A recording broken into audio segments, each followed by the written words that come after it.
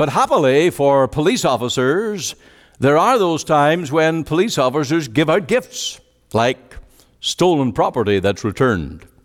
And it must be a much happier case to arise in a police cruiser at someone's home and give that little boy his bike back instead of writing up a ticket for him. That must be a much happier opportunity to serve as a police officer. Well, today as a preacher, I'm not going to be writing a ticket. I'm not going to be telling you about something that is evil or bad.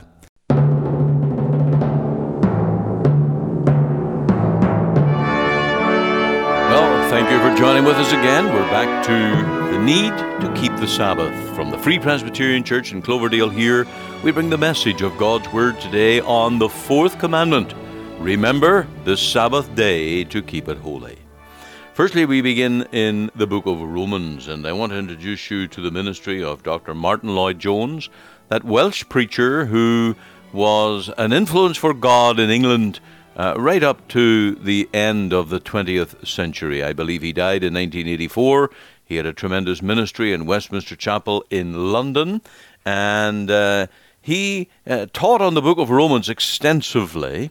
And today we're going to look at this very text in Romans, where we are told that man is unrighteous because he is ungodly. Ungodliness is the first step in unrighteousness. And Martin Lloyd-Jones had 6 reasons for this. And I want to give them to you today just very briefly. The real essence of sin is ungodliness. If you don't reference it to God's standard, well, everything's arbitrary. So the real essence of sin is ungodliness. Secondly, ungodliness was the first sin. And that's what happened to Adam and Eve in the garden. They disobeyed God, they got out of fellowship with God, and everything from there on just went downhill. Unrighteousness, this is number 3, only becomes possible because of ungodliness. As long as the relationship between man and God remains, the conduct remains. You see this in Adam and Eve before the fall. They loved God, they walked with God. But immediately when they sinned, they were fugitives. Fourthly, the only way to convict all people of sin is to put ungodliness before unrighteousness. When you deal with unrighteousness, you're dealing with particulars, listing particular sins. And the very fact that man is created to glorify God, that is our first duty and task. Everything that fails to glorify God is sin. It is unrighteousness. The royal commandment, number 1, is to love the Lord God. The second is to love our fellow man. And when we fail to love God, we cannot love man. We cannot serve our fellow man if we are not rightly related to God. Number 5, it is sinful and insulting to God to believe that morality or righteousness is possible apart from Him. Idolaters will never please God. No matter how many good works or how kind, gentle, or gracious an idolater is, when he bows down to an image, he offends God. He will never walk with God and will never rise to true righteousness. And then number 6, our relationship with God is the primary basis on which we shall be judged. Not the basis of how much money we have, how many people we helped in this world. It is our relationship with God is the primary basis in which we shall be judged. Our works will follow us, but how we are related to God is the thing that will determine our future in eternity. And so I must ask you the question, are you right with God? Have you got your sins covered? Are you delivered from that unrighteousness and the guilt of sin? That is the necessary thing. And I pray that God will use the ministry of our church and this broadcast to bring you to personal faith in the Lord Jesus as your Lord and Savior, recognizing that you've broken God's law, that you are guilty before God. You need a Savior. And that's, of course, how and why Jesus died on the cross, to be the all-sufficient Savior that you need. Trust Him. Go to Him today. May the Lord minister to your heart through our songs of praise and the word of the Lord today.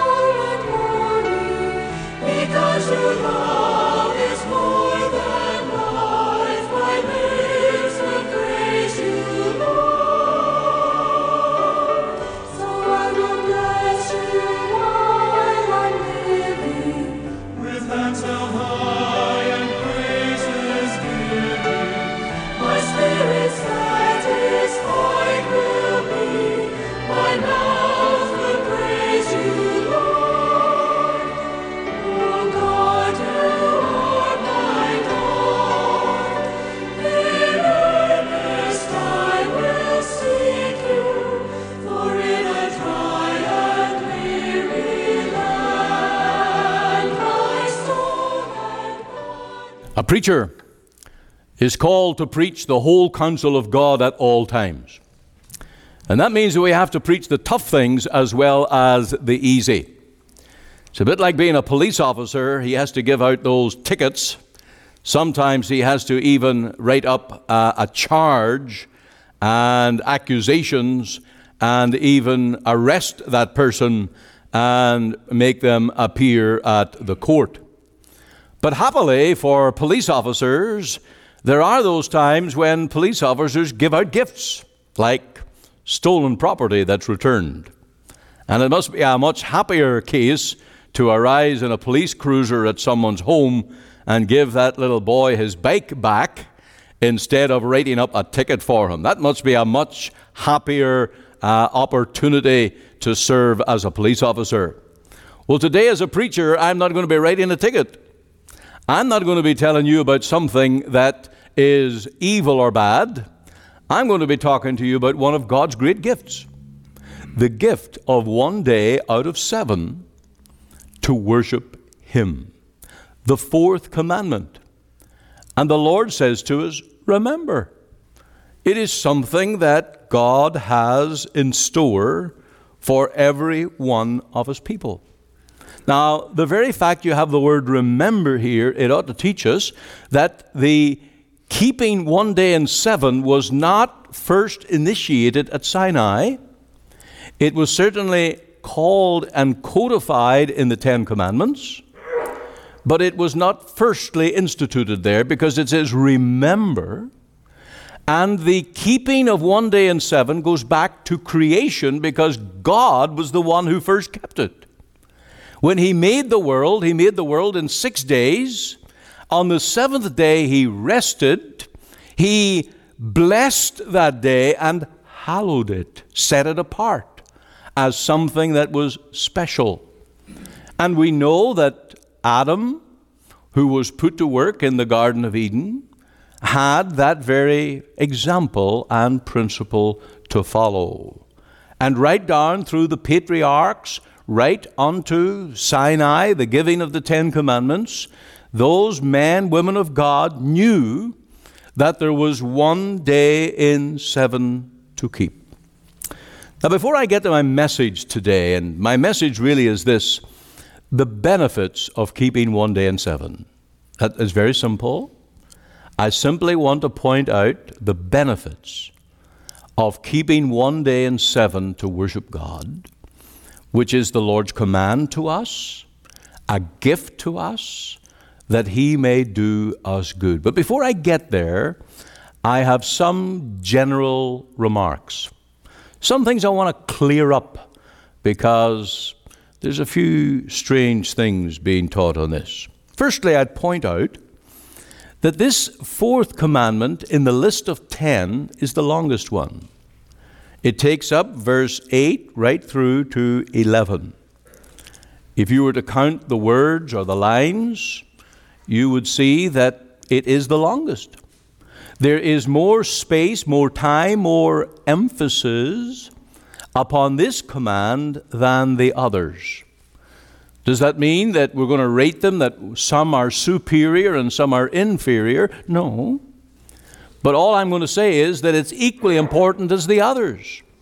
And I say that because there are people and ideas that really there's only 9 commandments.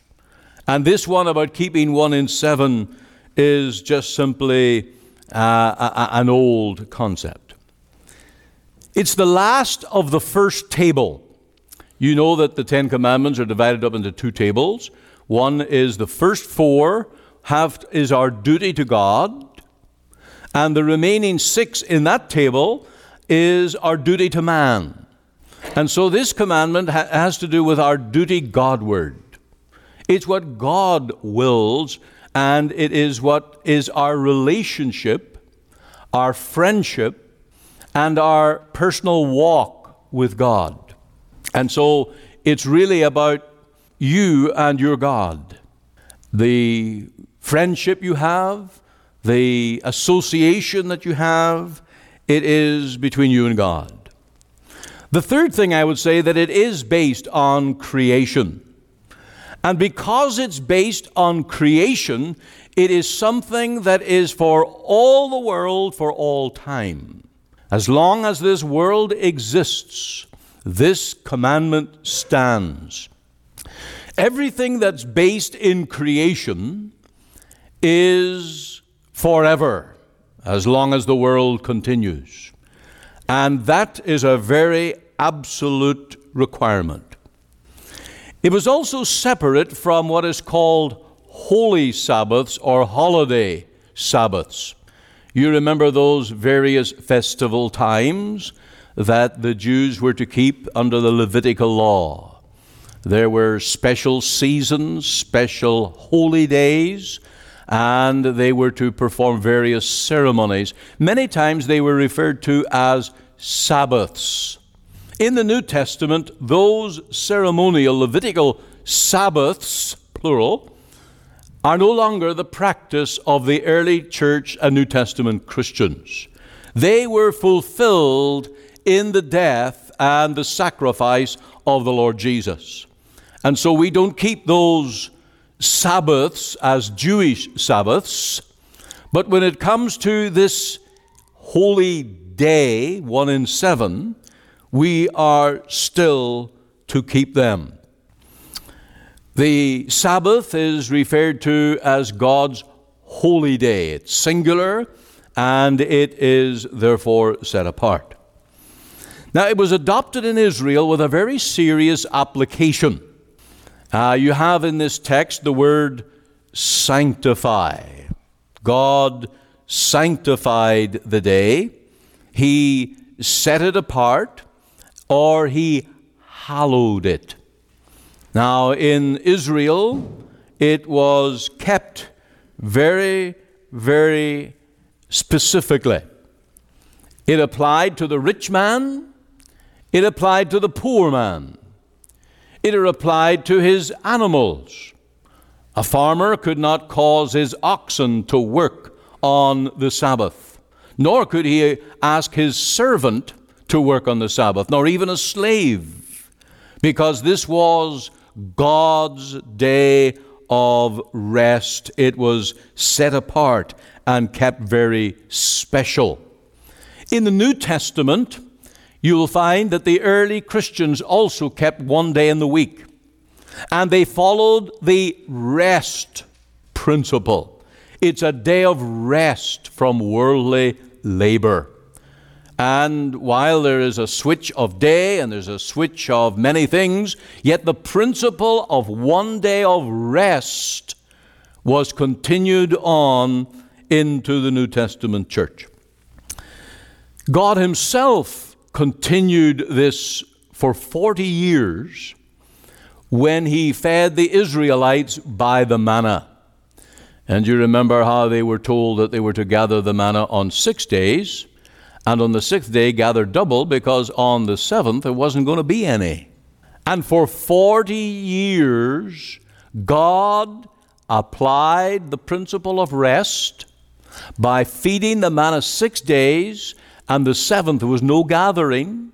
There was no gathering.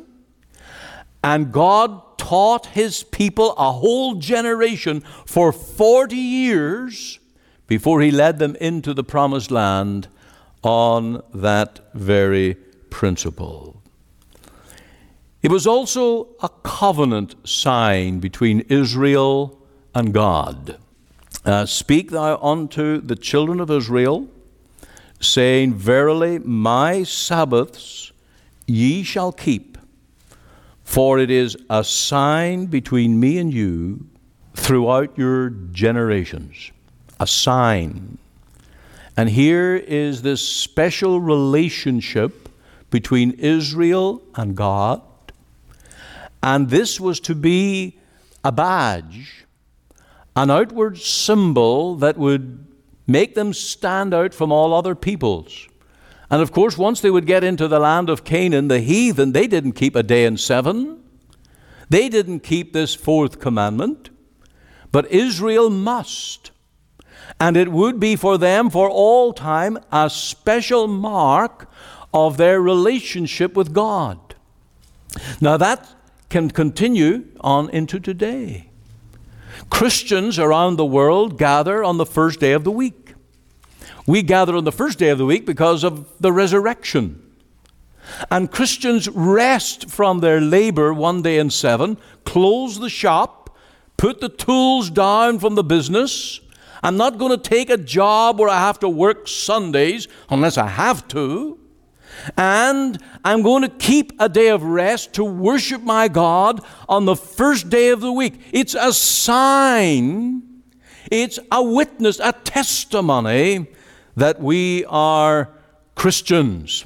Very fact that you leave your home on Sunday morning and that you are not around for whatever hours, that you're at church, it is a testimony that you're not serving the world, but that you are seeking to live for God.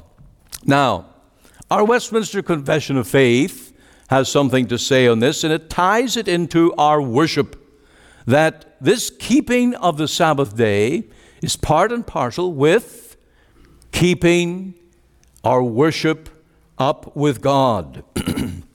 A day of worship, as it is the law of nature, that in general, this is Westminster Confession of Faith, chapter 21, and it says, of the law of nature, that in general a due proportion of time be set apart for the worship of God, so in his word, by a positive, moral, and perpetual commandment, binding all men in all ages, he hath particularly appointed 1 day in 7 for a Sabbath to be kept holy unto him, and which from the beginning of the world to the resurrection of Christ was the last day of the week, which in Scripture is called the Lord's Day, and is to be continued to the end of the world as the Christian Sabbath. So there's the doctrine of this is a part now of the confession of the Christian church. Now, I have one last thing on general remarks I want to point out. That this keeping of Sunday as our Sabbath, our day of rest, was not changed by some Roman emperor in the 3rd or 4th century. Seventh-day Adventists would tell you that. You know that they keep Saturday instead of Sunday. And they would say that it was Constantine, a Roman emperor, that changed from one day to the other, from Saturday to Sunday. Well, that is not true. Because this changeover from Saturday to Sunday took place in the very 1st century. It was the practice of the New Testament Christians even while the New Testament was being written. And we have a good number of passages that teaches that very, very clearly. But let me give you a quote from an early father of the church, a man called Ignatius in the 1st century. Let everyone that loveth Christ keep holy the first day of the week, the Lord's day. Thomas Watson, he was a Puritan writing in the 1600s. He stated after that quote, "This day has been observed by the Church of Christ above 1600 years. And so this tradition, a good tradition, this practice of Christians meeting on the first day of the week, is nothing new, was not changed by some political leader, but it was the practice from the very get-go, right from the resurrection of the Lord Jesus." And this has been the foundation of Christianity down through the ages. In Protestant, Bible-believing countries, the practice of keeping one day holy, the first day of the week, has been a norm. And it has become the bedrock of Christian nations, certainly since the Reformation, and when the power of God and many were gathered in to faith in the Lord Jesus. Now, interestingly, France had an experiment that they tried to change 7-day week to a 10-day week. And for about 18 months, they tried to keep it up, but it didn't work. They had to give up on the whole idea of changing to a 10-day week. As I looked up that, I discovered that Russia, in 1930, for 10 years, tried to change it to a 5-day week. But they had to give up on that after a period of 10 years. And that was when communism was at its peak, trying to eradicate any notion of God. And so the ungodly will want to eradicate this notion of 1 day in 7 as God's day, a day of rest. Now, there are 2 prerequisites if we're going to keep 1 day for God. First of all, we need a soul that loves the Lord. I don't expect that you'll be very much interested in keeping the first day of the week, unless on legalistic terms, unless you really love God.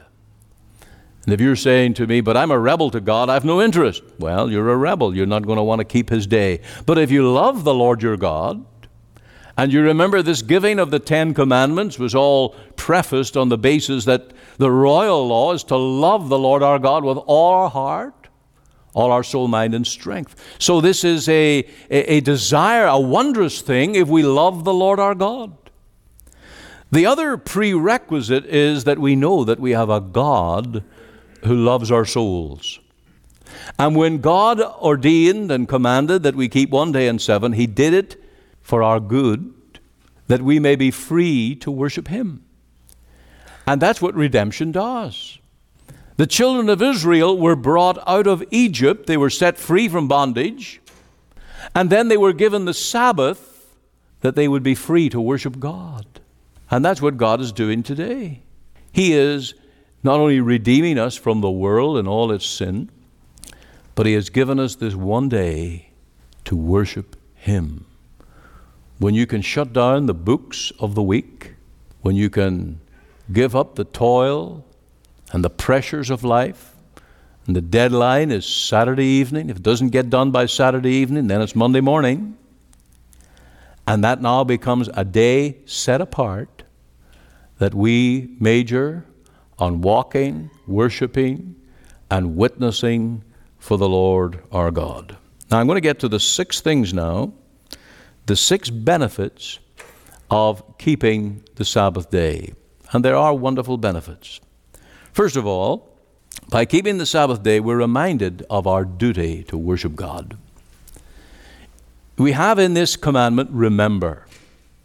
Remember. That means that we're inclined to forget. And I know it's very possible from Monday to Saturday to go through the week with very little time for God. It's possible to get into your work world, into the racetrack of life, and have very little time for God. But this 1 day in the week calls us to remember, not forget, so organize our lives, so arrange our affairs, that we don't take other things on Sundays. We keep this day for worship, for reading, praying, walking with God. It's a day set aside. And God wanted Israel to be a different nation, that they would worship Him. And here is God's gift to us.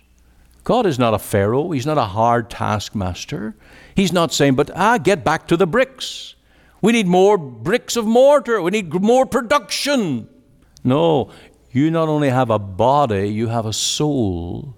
And God uses this one day in 7 to be a worshiper of God.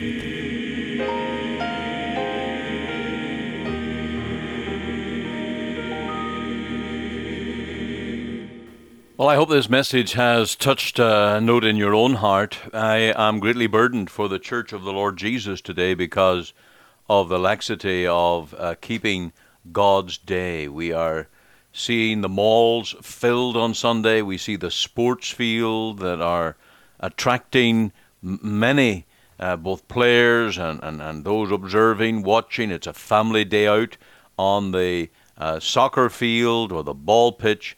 And God's day is broken in so many ways, even in innocent ways, ways that would be perfectly fine on a Monday or Saturday.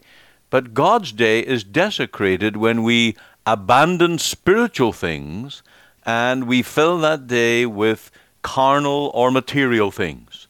And I want you just to meditate on this. Go to the Bible, look at Exodus chapter 20 and check out for yourself God's Word and that commandment to keep that seventh day holy, set apart unto God. And God will bless you for it. It will change your whole life. And it will be a means of grace to encourage you and your family to live more and more for God and to die more and more to sin. It's a means by which we live for God. If I can be of personal help, please be in touch.